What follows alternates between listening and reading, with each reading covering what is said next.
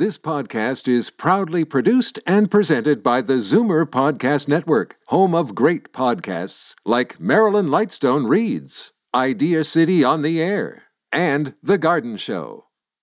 You're listening to an exclusive podcast of The Garden Show with Charlie Dobbin, heard every Saturday morning at 9 on Zoomer Radio, the new AM 740.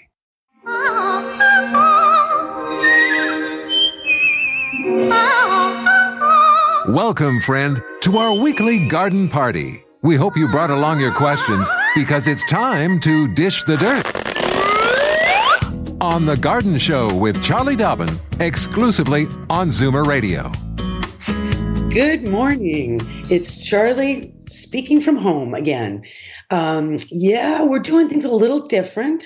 Thank you to Carlos. I'm hooked up from my office in Prince Edward County via Skype. Skype feels like such old technology, but I guess it works. And I am missing Frankie a lot, and I'm hoping he will be back very soon. But in the meantime, I'm going to try for the first time in 13 plus years to do this entire hour with you, my listeners, my callers, my friends, and me. So let's, first off, I don't have anybody to give the phone numbers. It's my turn to actually give phone numbers. So if you're calling locally in the Toronto area, the number is 416-360-0740. If you're calling from outside the local calling GTA, it's 866-740-4740. And so it's a little different. It's also kind of a different day at my place.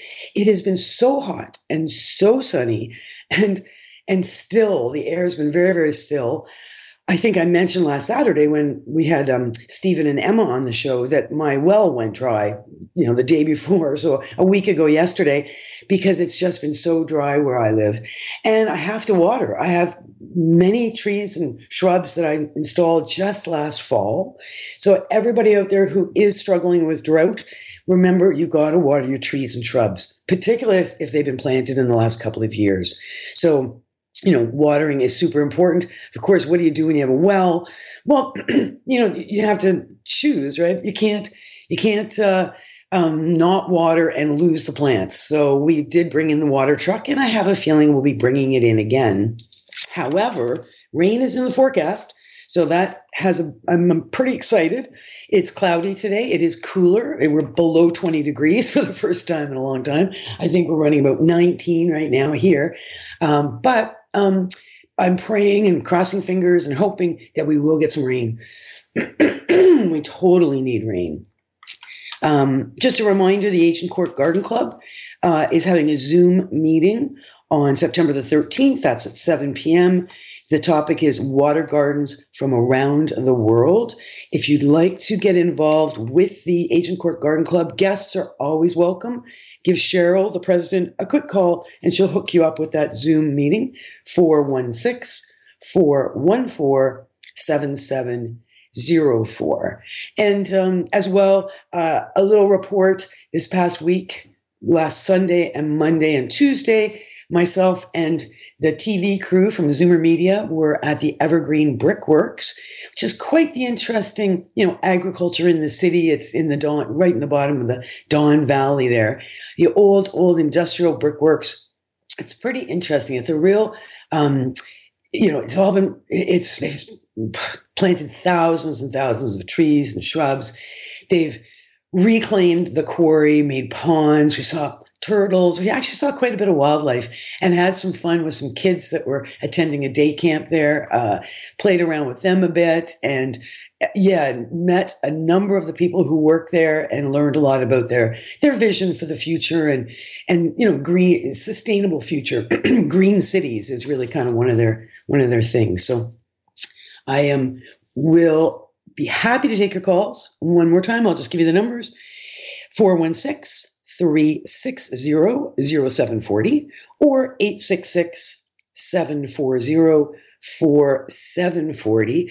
And for now, I think what we should do is we'll go to our first break.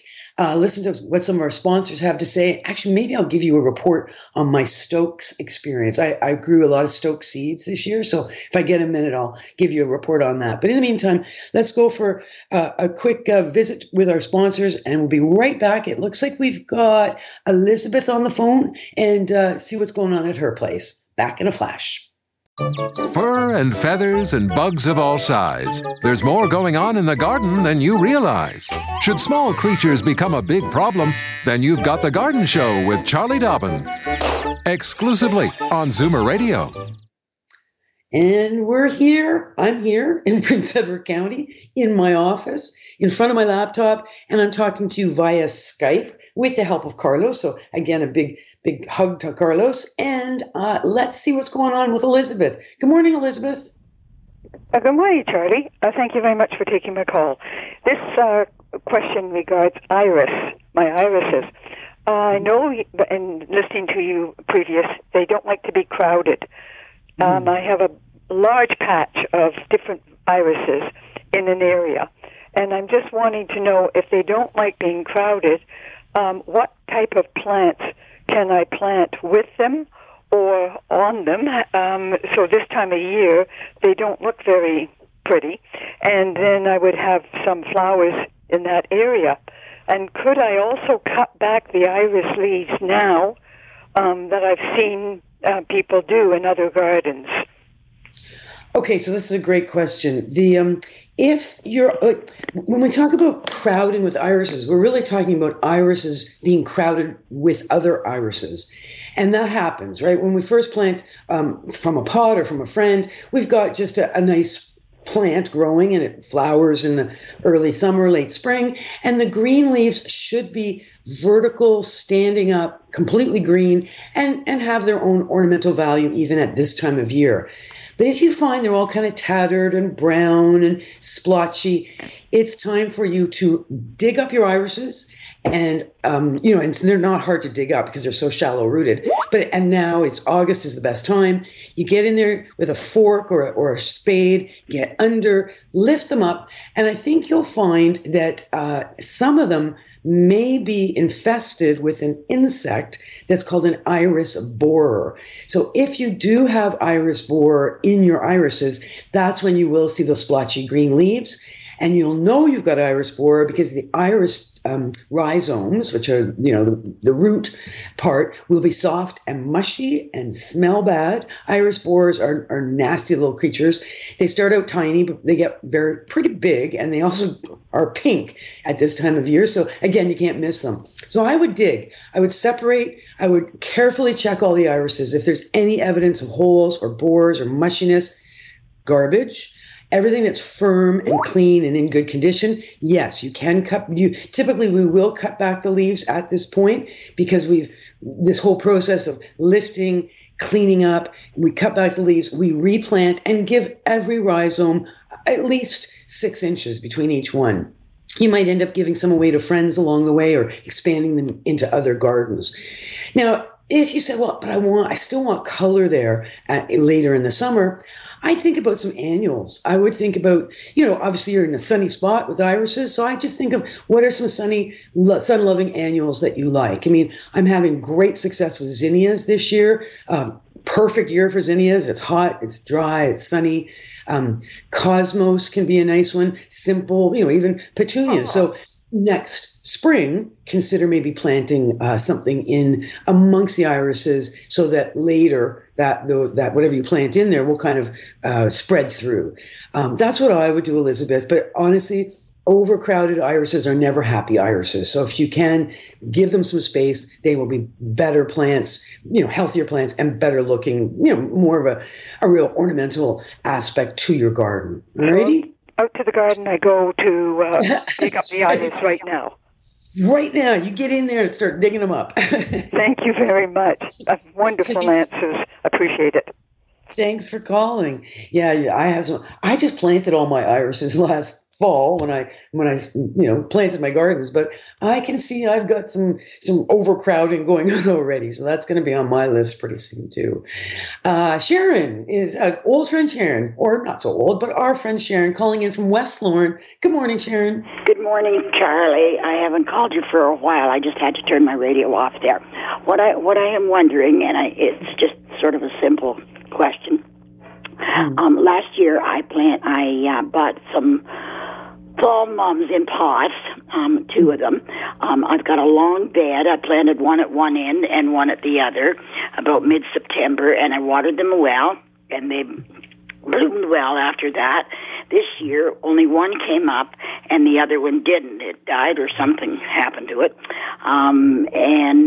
But the stems are loaded, and it's huge now. The stems are loaded with buds, and I didn't get them pinched off. Like I heard one time that you said about pinching them off before the 15th of July. Or by the 15th of July, but I didn't get them. But they're loaded with buds, and I just wondered when it would be good. I want to divide it and put another one at the other end of the bed, and I wondered when I could divide it or when to divide it. Yeah, it's a good question, Sharon. Well, number one, you're not going to do any pruning to them because you would lose those flowers that are. No. But you know what? When it comes to dividing mums, here's the rule of thumb. So mums are a good example of a fall blooming perennial. So when we look at the season that something blooms in, then we transplant it in the opposite season usually. So if you want to divide and transplant and have that same mum at either end of the bed, do it next spring. Okay. Mums are a bit slow to come up in the spring, so you got to kind of watch for them. You even put a little stake in if necessary, just to know where to watch for. And that would be a good time. Dig, slice in half, and then back into the ground, the 2 different chunks. Yeah. Any dividing you try and do now is way too hard on the plant. Plus, you risk losing the flowers. Yeah, well, that's what I figured in the spring, because I have other ones in that too that I transplant. Well, iris, you were just talking about iris, and transplant them in the spring, and then they come up sort of in the fall, I don't know. But anyway, well, that's fine then. That's all I wanted to know. How are you standing the heat? Today is a nice day. Not bad so far, but it's supposed to get up to 38 or something again, so I don't know. Anyway, you'll soon be complaining because it's cold and snowy. Anyway, thank you very much for your information, and we'll talk again sometime. Yes, please. Thanks for calling. Yes, it's funny. I mean, it's a cool gray day at my house, but you're right. The forecast is saying something crazy like 26 degrees and feeling like, 36 degrees. So we obviously have quite a bit of humidity coming, but I just hope some water falls with all that humidity. I'm just parched here. My lawn is completely golden, but I think it will wake up. It just needs some water. All right, it looks like it's time for our second break to listen to some of our sponsors and for me to go get a glass of water. So I'll be here in mere minutes, not going anywhere very far, and back in a flash right after this. Daffodils and daisies, bluebells and begonias, forsythia and foxgloves, marigolds, magnolia, lavender and lupins, dahlias, delphiniums, stalks, phlox, hollyhocks, tulips and sweet williams. You've picked the right place for everything floral. This is The Garden Show with Charlie Dobbin, exclusively on Zoomer Radio. All right, here we are. Back on The Garden Show, ready to talk, listen to you and speak with you and learn what's going on. I see we have a couple of first-time callers coming up, and I don't have the bell. Frankie, where are you with that bell? So I'm going to have to come up with some way to welcome our first-time callers, because we always like to make a fuss when somebody actually calls in for the first time. But for now, it appears that Grace is on the line giving us a call from Mississauga. Good morning, Grace. Good morning. I would like to know a bit more about milkweed. Mm-hmm. I saw your garden on TV, and you do have milkweed, but mine doesn't look like that. Mine are very tall, and everything is green, the stem, the leaves, the pods. But I don't know I didn't plant it. No, that's true. Either did I. And I don't like, is it for the butterflies or who is it for? Yeah, it is. The reason, it's funny, with a name like milkweed, you know that it's been treated as a weed forever and ever and ever. It feels since, kind of agriculture took over southern Ontario and the forests were cleared and crops were planted, milkweed was a weed. And it is not something that I believe horses and cattle should be eating because I believe it might be poisonous to them. So again, it was eradicated where possible. Oh. However, then it was discovered that milkweed, it's like oval, greenish gray leaves, dull, like a matte finish. They're not shiny at all. They grow straight and tall. They will get a flower on top that will be a pale pink flower. And after that, they will produce fruit, which are they almost look like little cucumbers. And then they burst open and little seeds pop out and blow around. And that's where your milkweed came from. Somebody's in your neighborhood had some growing last year and a seed blew in. But what's important about milkweed, and the reason why it's so stylish and trendy to have milkweed now and not destroy it, is that monarch butterflies, which we love, monarch butterflies will only eat milkweed when they're little tiny caterpillars. That's their only food that they eat. So the adult monarch butterflies lay their eggs on the milkweed. When the eggs hatch, the little caterpillars chew all the leaves on the milkweed. So that's why when you do grow milkweed in your garden and you see holes in the leaves, you say, oh, that's good. There's a monarch butterfly caterpillar on there somewhere. Right. So you can look around, you can usually find it. And the idea is just let it chew, let it do its thing. It will turn into a beautiful butterfly eventually. The whole process takes a few weeks. But that's why we grow milkweed. Okay, so at what point because last year I dug them all up and threw them out. Okay. And I'm like, okay, mine don't bloom. They don't do anything. They just are this big green thing with pods that never open. Like I never get a flower on it. Well, when you say pods, there must have been a flower for the pod is a fruit. The pods are up at the top of the plant? No, they're at the top along, like you can go down the stem also. Okay. My whole thing is do I leave them and say in late September, October, dig them up and throw them out? And I'm sure, because they're just not just in my garden. They're on the lawn, the side piece at my house. Well, okay, so always remember, you are in charge. You are the master. So I don't blame you. I don't want milkweed growing in my lawn either. So early in the spring, when you start to see something like that coming up, because it's a very distinctive plant. It's like I say, it's the leaves are not a bright, Kelly green. They're much more of a gray green. Very distinctive. When you see them, milkweed coming up in parts of your garden where you do not want milkweed, get rid of it. Okay. But if you have a big enough garden and you're willing to provide some space to milkweed, then let 1 or 2 grow, or 3 or 4, depending on the size of your gardens. And then just be prepared to let that grow through to the end of the season. And you're right, in October, you can dig it up. Okay, great. Thank you very much for the information. You're very welcome. Yeah, the reason why you can dig it up in October, of course, is that the monarchs do fly south before winter. So they all kind of congregate. And a lot of them congregate right here where I live in Prince Edward County.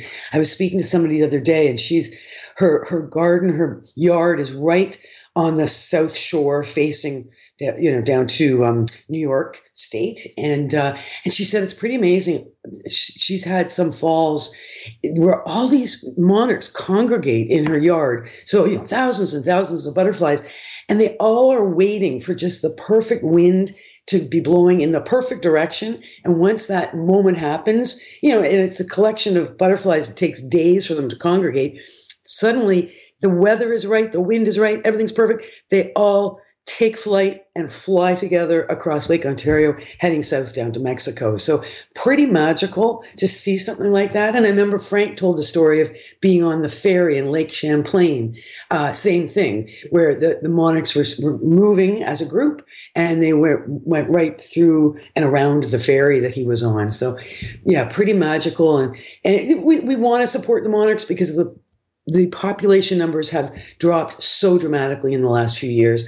And partially it's loss of habitat here in North America, and also down Mexico. So anything we can do to make the lives of the creatures around us better, I think, is a good thing. And diversity and biodiversity is a really important thing to keep in mind as well. So we want to have things as mixed up as we can. We avoid monoculture whenever we can, and we do everything in our power to mix up and have different plants, different insects, different animals, all kinds of, like creatures.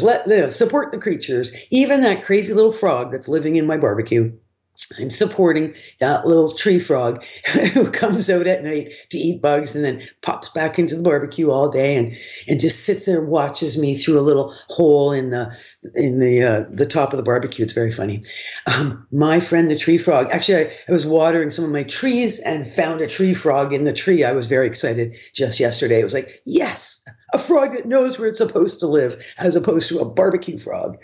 So, okie doke. Let's see. We have also on the line, ready to speak with us, a first-time caller. Louise is calling from Toronto. And Louise, I wish I had a bell. So ding, ding, ding, ding, ding. Good morning, Louise. Hi, Charlie. It's Lewis, actually. Oh, Lewis. Oh, maybe yeah. I'm reading wrong, probably. It's very small font. No problem at all. Welcome to the show, Lewis. Thank you so much. How are you today?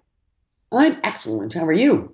Good. And I hope Frank's doing well as well. Yeah, I think so. So what's going on in your garden? Go ahead. I was saying, what's going on in your garden? So the question is, for me, is I have a big pot of herbs on my balcony. Mm-hmm. And my question is, when I bring it inside now for the fall and winter, the herbs are oregano, thyme, and rosemary. Do I need to cut them back so they're shorter? And the other part is, how do I avoid bringing like insects into the place as well? How do I approach that? So this is one big pot. Yes. So, so what direction does your balcony face? Faces the north. North. Okay. So when you bring it into your apartment, it will be in a room facing north. Yeah. So it's not no sunlight. I would not get much sunlight, but I would, it would be near a window, so it would get window light. You know what I would do? Like today, I would do a plan A and a plan B. So plan A would be that you will give that pot of herbs and thorough wash, and that's with some soap, some water, some water to wash off the soap and water, if you can, out on your balcony, and then let it dry out and bring it into your home in the next 2 weeks, say 2 to 3 weeks. But plan B, I would take some cuttings. I would take cuttings of all of those plants, oregano, thyme, and rosemary. So when you take cuttings, you get your sharp scissors out, and you're going to take tip cuttings, 3 to 4 inch tip cuttings. Take as many as you want. You could take 6 or 8 cuttings from each of the different plants. Right. Then you'll remove the lower leaves from the lower inch of that 4-inch cutting. And you can literally put any of those plants just into a jar with some water. Make sure that you've got the bottom inch under the water, and roots will grow from those cuttings. And then once you've got a little bit of root action, you can plant up what will be small oregano, small thyme, and small rosemary plants into small pots. have them right on your window ledge, northern window ledge, where the light is going to be brighter than down on the ground in a big pot. Right. Because what worries me about that big pot is that all those herbs are sun-loving plants, and it's just going to be a lot lower light levels inside than it is even out on your balcony, particularly in the winter. Or I guess even plan C would be to get a grow light and I have that. Put that big pot anywhere you want, but make sure that you've got that grow light on about 16 hours a day, at least a couple of feet above the pot. You shouldn't have to do a lot of cutting back if you are able to give sufficient light to that plant. If you start to see some dieback, just trim out anything that starts to look a little unsightly, or even now, always keep things clean and tidy. Plants do like to be groomed. They like to look good. Right. So I could still continue to use the herbs, I guess, during the winter from the pot, or? For sure. Yeah, for sure. I could you definitely should. That's why we do it. That's why we bring them in. Fresh herbs. You've got that taste of summer, and you know that when you take little cuttings to use in your dinner, nothing's going to really grow back quickly through the fall and early winter because the light levels are just so low. But by February, you'll start to see all kinds of new growth. Yeah, perfect. Thank you so much. Hey, thanks for calling. Don't be a stranger. And that was Louis. And Carlos, thank you. I realized I jumped over, and I'm so sorry. I jumped over Catherine, who is on the line from Etobicoke.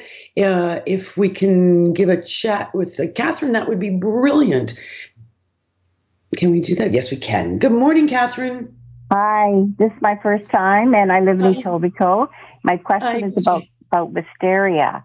I have a purple wisteria on my back gate, and I have a black wisteria on the dividing between me and the house next door. And neither wisteria has bloomed. One has been at the back gate for over 12 years, and the other one over 7. Wow. And you planted all of these? Yes. And I got them from Plant World. And they assured me that, all you have to do is cut them right down to the quick in the fall. And I've done that every year. And they flush out beautifully, lots of green leaves, but they never flower. They never. And that is true. We always say that it's a minimum of 7 years for wisteria to bloom. So were they? And the other thing we often say is, if you can possibly buy wisteria with blooms on it, then you know it's of blooming age, right? There's that kind of maturity thing. So you were told cut them down to the quick every spring, and that's what you've been doing, right? Yeah. And then that's it. I was just wondering if there's any kind of fertilizer that would bring the blooms out. Well, I mean, they are in full sun, I assume. Yes. And the soil was a reasonably good soil, and you do obviously water as required. Lots, yes. Mm-hmm. And do you fertilize at all now? I don't fertilize the wisteria because I didn't know exactly what kind of fertilizer to use, but I fertilize all the rest of my garden. Mm-hmm. I mean, every plant can really, really benefit from a top dressing with a good quality compost in the spring, including your wisteria, because that's that idea of feeding the soil.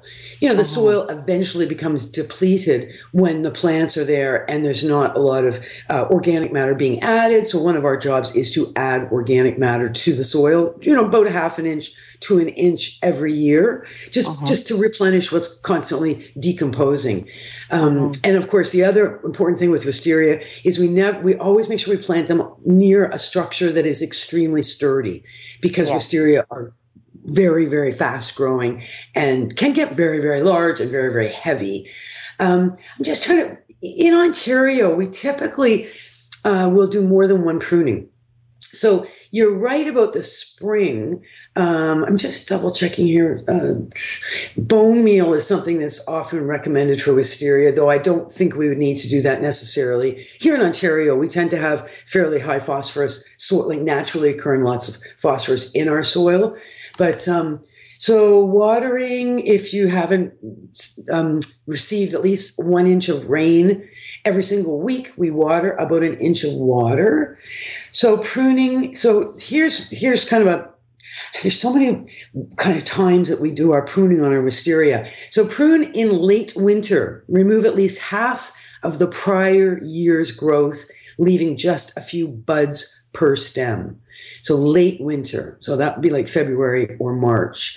You can also prune for formality, for very specific growth habit. But bottom line is we get that. That's that spring pruning you were talking about. Then as the spring goes on, there is more pruning that we'll often do in the summer, because that will be after it flowers, because it should be flowering in about June. So by July or early August, we are often pruning again, just because it is such a crazy plant. And again, it's that whatever new growth. So first there's that spring pruning, then there's the flush out of leaves. Hopefully there's a flush out of flowers. And then after that, it's about all that new growth is cut back by about a half. And fertilizer, just avoid nitrogen, because nitrogen is like the first number in any fertilizer, and that is going to lead to a lot of green growth. The wisteria aren't perhaps getting hit by any lawn fertilizer, are they? No, there's no lawn near them, no. Okay. So then there's the growers have some kind of magical ways to try and shock plants like wisteria into flowering. One is by taking your shovel, your nice sharp shovel, and driving it into the ground about 8 or 10 inches into the ground, about 1.5 feet away from the wisteria's main trunk. And by doing that, you'll be slicing some roots. And when we slice roots, we often will find that the plant will start to bloom. Oh, okay. Yeah. And I know, you don't worry about doing root damage, because this is usually such a vigorous plant. A little bit of root damage can be a good thing, actually. The other thing is, people will take a newspaper, a rolled up newspaper or a magazine, and then they'll beat the stem of the plant. There's a crazy one right there. Yep.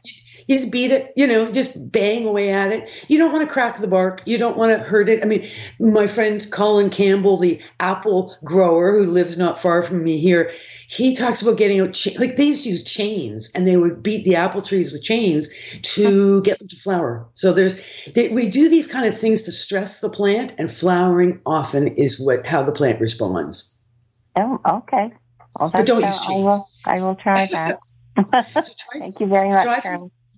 Root pruning, try some newspaper beating, and do the severe pruning as we mentioned. Try that compost. I wouldn't be overly concerned about giving a lot of fertilizer.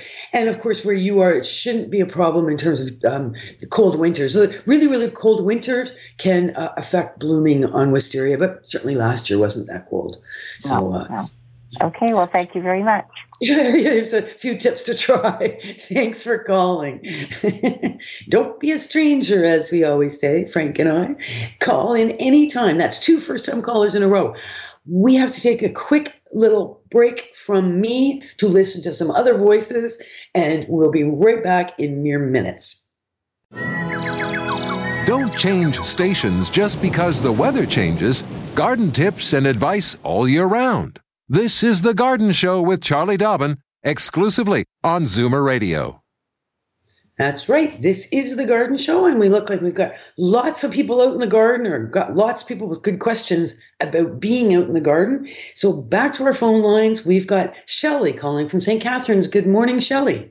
Good morning. I enjoy your show. I learn so many things thanks to your wonderful listeners who ask these intriguing questions. Exactly. My question for you today, Charlie, is regarding Asiatic lilies.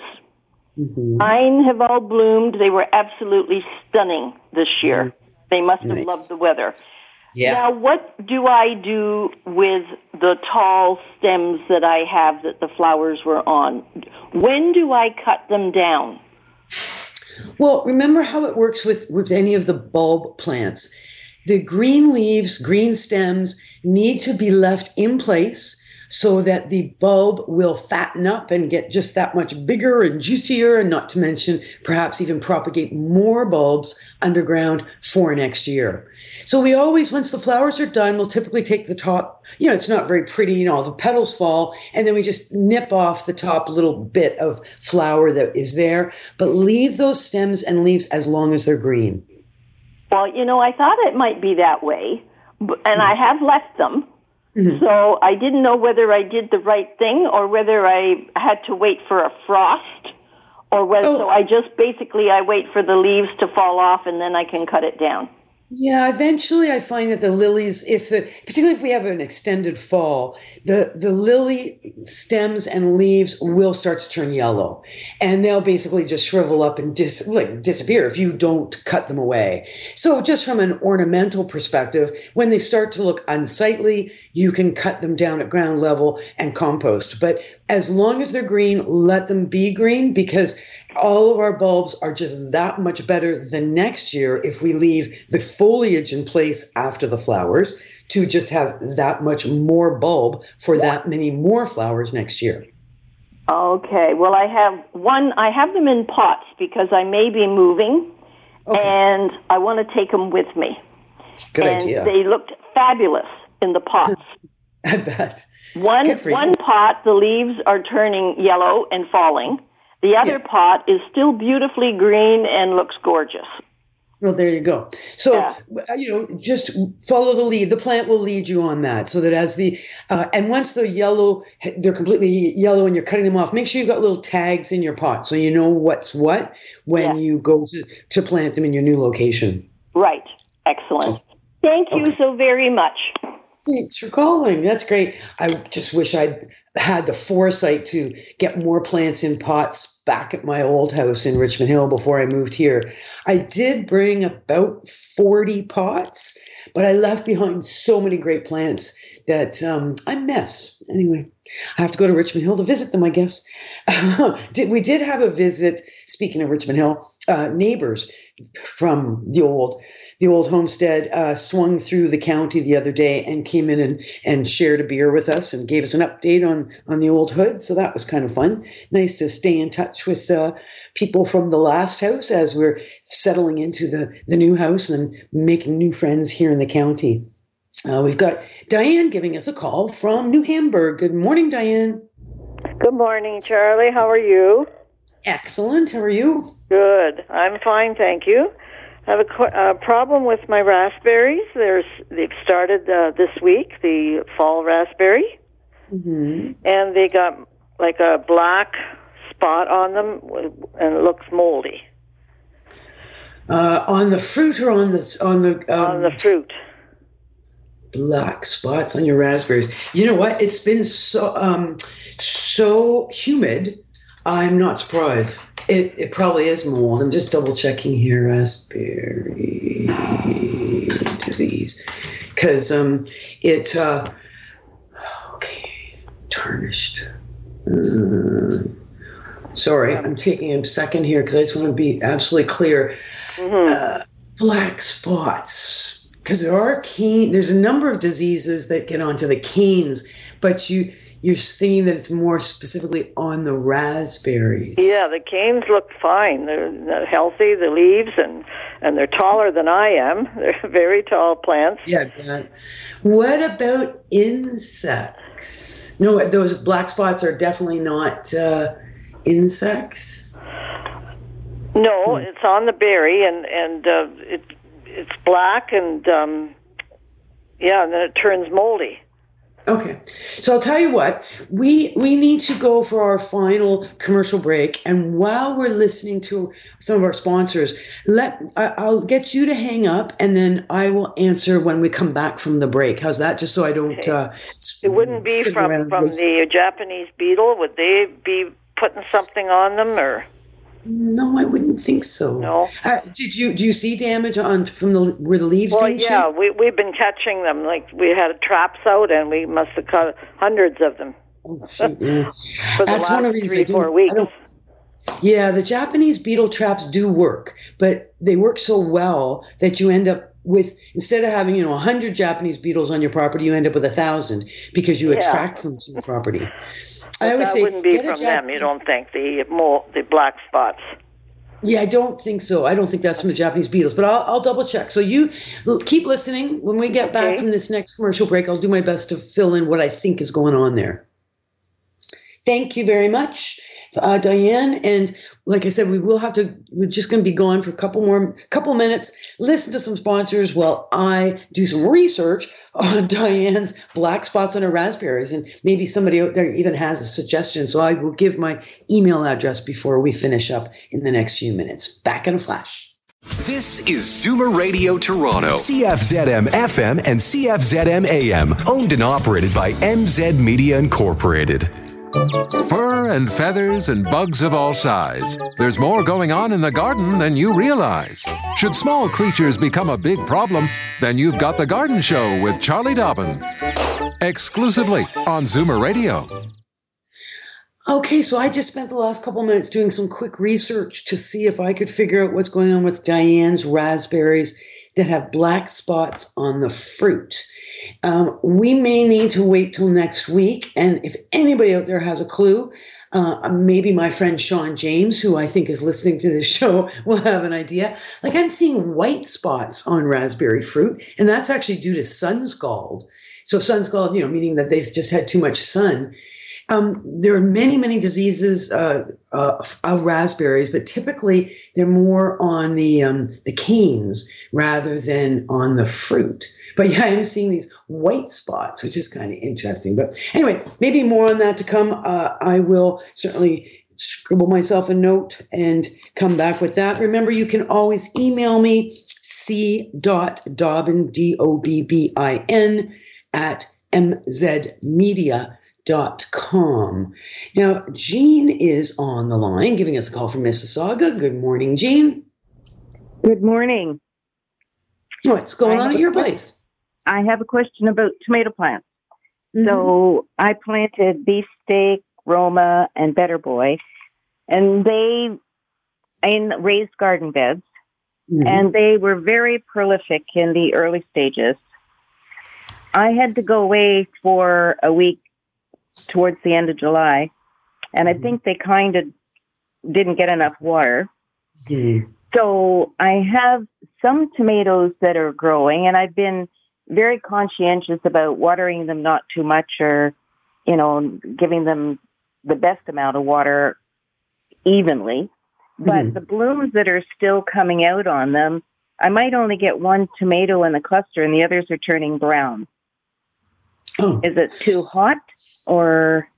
Well, tomatoes like the heat, but you're right. Inconsistent watering, like, for example, if they did really suffer from drought conditions in early July, as you said, you went away in July. And July is when we did get some rain where I live. It's August. It's been so incredibly dry.